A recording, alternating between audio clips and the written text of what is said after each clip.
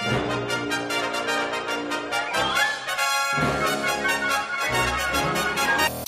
warning, warning, warning, warning.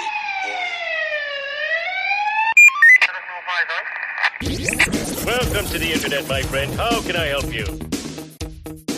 It's the Police Officers Association of Michigan podcast radio show, recorded live from our studios in Redford, Michigan. HOME is a full-service labor organization formed to provide every labor-related service from negotiations, grievance processing, legal and legislative representation to Act 312 arbitrations.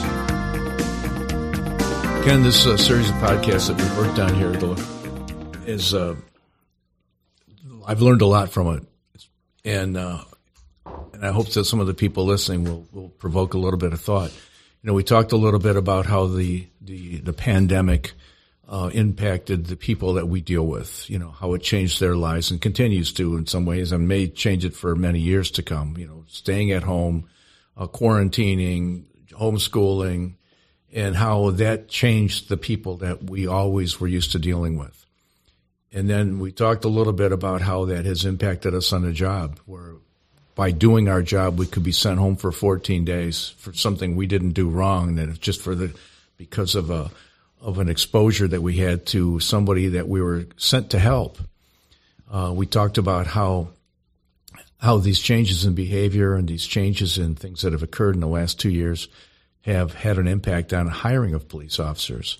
That it's lost its luster a little bit. We seem to hear more about the things they do wrong or where they fail as a person than we used to. And the loss of status, so maybe, and how that impacts those people that we put in the uniform because of, you know, pensions being reduced or retirement health care being eliminated, things like that. And what I like to think about today as we bring this to a close is that let me give you a couple of examples of incidents that I'm personally familiar with that have been on this job. And one of them, and I think they fall into this category of maybe the pandemic had an impact here. One of them was a situation where a probably homeless, mentally ill person, who, you know, run into the wall in life and wanted to die, and was lying in a street, trying to get run over, not doing a real good job of it. I think he was looking for help, seriously, but doing it in an odd way. And an officer that had many years on the job, who had basically led an honorable job, was a decorated officer, and tried to help this person. Ultimately did drive him to the hospital, but he wasn't under arrest. He took him to try to seek help for himself under the situation, because the rules are kind of various on how you treat people that are mentally ill nowadays, different things that you have to look for and do. And when he did that, the officer said something that was deemed to be insensitive to this person. The person didn't react to it, didn't complain about it, didn't even turn around, but it was all captured on camera. And because of this insensitive things that were said, or these insensitive things, he was disciplined. And the reason he was disciplined was because after they viewed this video, if someone else, as far as I know, no one else ever did see it, but if someone else ever did see it, that it wouldn't look right. We talked earlier in these podcasts about how the eighth test of just cause seems to have become optics. It doesn't look right. It's not good. It could be tough for the city or the police department.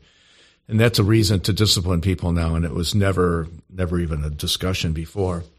And so another situation where we talked about, you know, people, you know, in the old days spitting on you and saying that they had AIDS, and how it would create a lot of anxiety for an officer for probably months before they would get their blood drawn enough times to feel that they were not infected. Probably someone that didn't even have AIDS that did it. But we had to err on the side of caution there, and now we've got this airborne virus where we can literally be several feet apart and perhaps be infected. And in this other situation where a person that was under arrest that had a checkered past at best spits on an officer, says that that person says they have the virus, and this officer, reacts quickly and probably in a way that some others might do, but was unacceptable behavior for a law enforcement officer, and ends up losing his job because of it.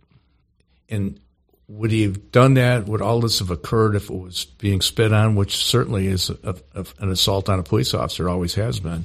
And if it is a person that is infected, it would be a felonious assault, or certainly aggravated. But no charges are brought against that person, and the officer gets himself in trouble. And, in talking to him, he was concerned about, his 4 kids. He was concerned about, it was the holidays, that he would, maybe miss some holiday pay that he could use, maybe being quarantined in the house over Christmas while his kids are down the hall opening gifts. This all went through his mind before the incident between he and this other person. And when he told me that, it made sense to me, why this wasn't just a normal deal. And it was really all an outgrowth of the pandemic. And so when we arrive on these calls, in the old days when you got a call of a domestic fight between a father and son, or a mother and daughter, or a husband and wife, we always used to, the standard procedure was, okay, when we get there, you take her out back and I'll take him out front, and we'll talk to them both, get their side of the story while they can't hear each other and argue about it. And it was pretty, not simple, and not that it wasn't dangerous, but that seemed to work. Whereas now, officers are ambushed when they get sent to a call like that. It might not even have been a domestic violence case there. So we always would try to think ahead about, okay, here's how we're going to approach this. You go on the left side, I'll go on the right. You go in the front, you go in the back, things like that.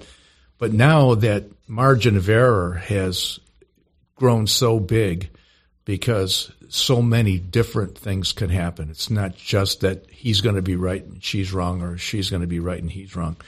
It could be a gunfight, whereas in the past you used to be worried about a knife on the table, or you worried about a beer bottle. Now you had to worry about being shot. And it seems to be less of a concern for the people that are assaulting the officer. It used to be they would try to punch you or run from you, but now they want to shoot. So what I guess I'd like to hear is, what kind of things should we be thinking about, or what kind of things do you think are the root causes of these, where now the officer doesn't have this narrow margin that he has to concern to when he goes to this type of call. A traffic stop, was just, I want to make sure I don't get hit by a passing vehicle. Now I have to worry about, is the guy going to come out charging at me with a weapon? So the things that they have to consider are more of a variety. And the problem we have is that if we pick A or Z, we could be way overreacting or way underreacting, and we have the split second to do it. What do you think has changed? Is it, we've talked about the de-escalation. Tell me a little bit about that and what your theory is on it, or with the things you've learned about it that might help us. Well, I think nothing happens in a vacuum. And I think in a very literal sense, American society is in transition. A lot of the traditional rules, understandings, social patterns are being disrupted, and there's a new sense of upheaval, and everybody's trying to learn what the new roles are. I think we talked about the social demonstrations, the changes of, the street cop, the beat cop, that's a nice lawn you got, sir. Now, what else is happening? The norms that we always expected are changing. The thresholds for citizens to now act aggressively against the police have been much more frequent. And then the question that's going on in the mind of the officer is, how safe is this run? Whereas you might go into a run with a certain degree of confidence that, I don't anticipate problems, because of the, as you said, the ambushes, the assaults, the shootings on the domestic runs in New York and Washington. The officer has a much more sense of vigilance and a siege mentality. I have to read the verbal, the nonverbal signs, and I have to be very protective given the level of danger. And then when you have citizens on a one-on-one basis who really shower the officer with a sense of contempt or saying, I'm going to spit on you and you're going to get COVID. I mean, that's a lethal threat they're making against the officer. And in the mind of the officer, there could be many reactions. Here I'm trying to help. Here I'm trying to be professional. And this person may, in reality, trying to harm me. So there's maybe a level of frustration. When I used to interview people in the academy, I said, why did you become a police officer? I want to help my community. I want to make a difference. There was a sense of gentleness and mission and commitment to the community. When the officer feels that the community is failing the officer, is not recognizing the dedication of the professional, of the sacrifice, and worse, they deliberately try and provoke the officer or endanger the officer's safety, the officer has to recalibrate what is his role, what is his mission intellectually, because every day he puts on his leather and goes to the street. What dangers are going to happen to me? And the cumulative effect, I think, of seeing the community anger, crowd anger, is maybe making them less tolerant and less patient when they get frustrated, abused, insulted, verbally, or in some way attacked, and that may have some of the overreaction. Let me ask you. I want to interrupt you because I like I understand what you're saying and the importance of it. Do you think, because it seems like it's accelerated in the last 2.5, 3 years. I guess we could blame some of that on the pandemic, but it might have started a little before that, when there were a couple of well-covered police matters on television. But do you think that the media coverage, we can't change it, I'm not trying to judge them on it, but trying to understand in my mind why people have changed that way.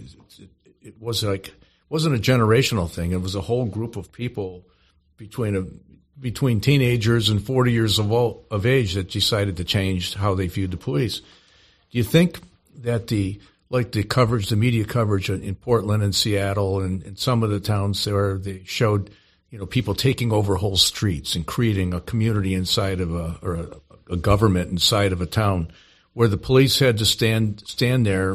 We talked about earlier with being spit on or having frozen water bottles thrown at them, or umbrellas with the ends made into like ice picks, and the officers just having to stand there, being told to stand down.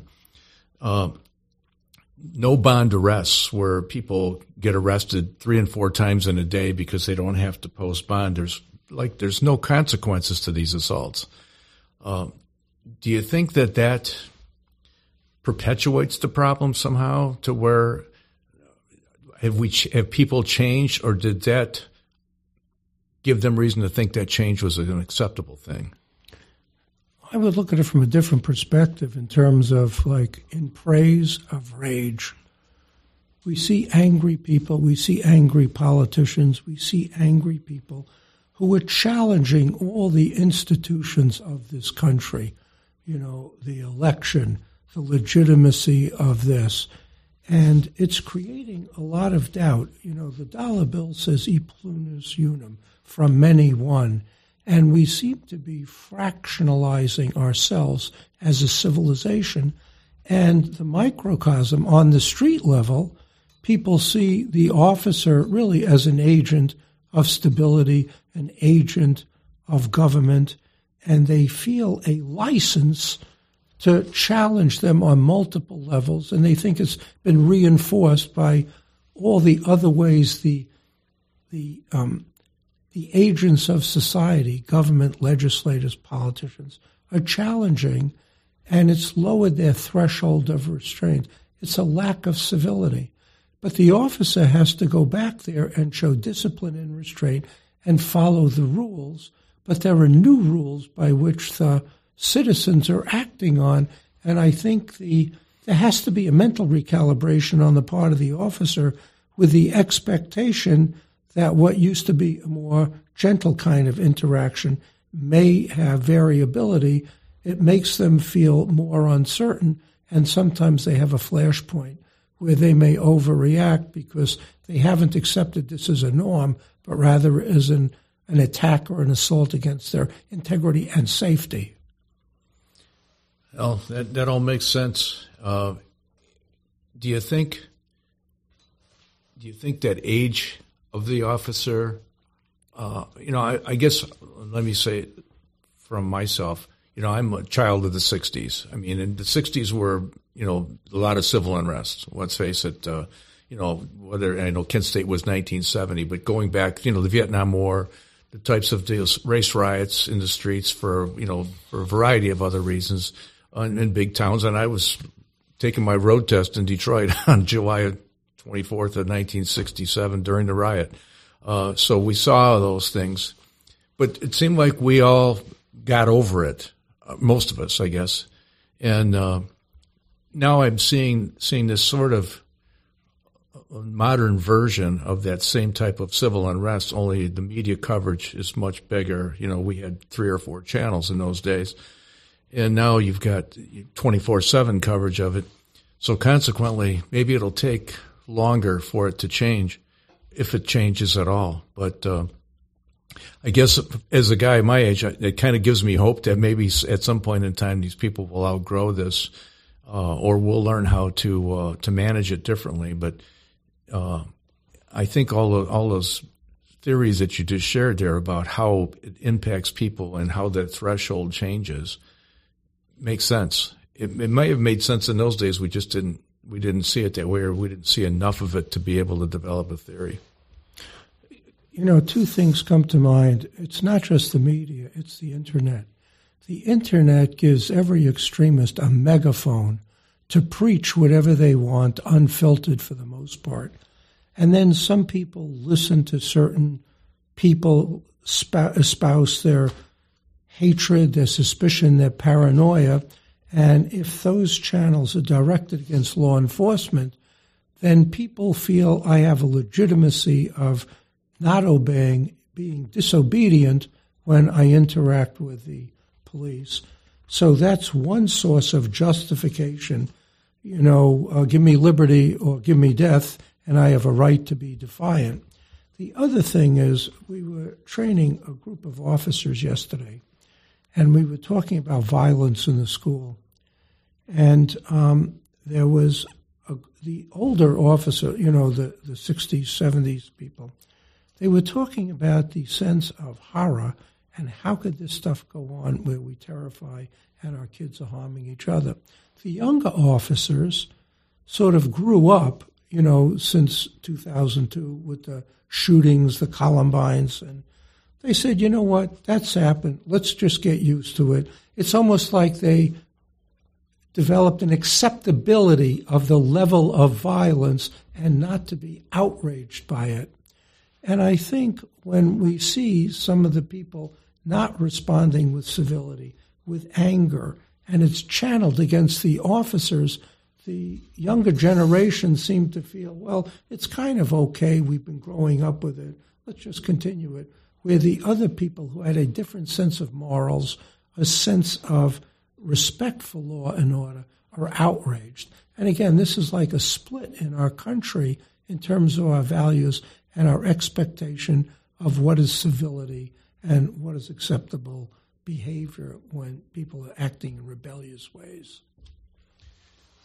Well, I found this conversation really helpful. We covered a lot of areas, from substance abuse to to the pandemic and behavior. And as I'm listening to it now, I'm thinking that maybe as time goes on, us dinosaur guys like myself will pass on into the future, and the next generation will have a different understanding. Right now, we're right now, I guess we're just sort of stuck in the middle where we've got enough of both sides of that number line. There's another statistic that's very disturbing. Last year, there was a 20% increase in the purchase of weapons in the United States. And some of it has been attributed, let's say, to the social unrest. People don't feel safe. I have to have weapons to defend me. On the other hand, what that does is increase the availability of weapons in homes, in the workplace. And then when people are angry, what used to be a fist fight, now guns make permanent what used to be a skirmish. So I think that anger and the availability to deliver lethal harm, in part, adds to the number of shootings and ambushes against officers because there's more guns available. Well, I guess I have a different theory on that, but you're right. I understand where, a bad guy with a gun can be a bad guy, but I think all my life, a little guy could kill you with a baseball bat, we didn't learn how to resolve disputes without fighting. And it could be a brother and a sister. It could be two brothers where it's my bike, it's your bike, or it's my turn, it's your turn. We could fight. And it got to where at some point in time, once they decided that a baseball bat or a hard ball was a viable weapon, then the little guy became just as powerful as the big guy. And now it's gotten to the point where there are more weapons around. But when I was on the job, first thing I looked for was weapons. When you worked undercover, it was a stick on the ground, it was a rock, I guess guns have made little guys into big guys, but they were bad little guys. So I guess we'll figure it out from there. But it's been very helpful. Appreciate your time. I hope the listeners find this interesting.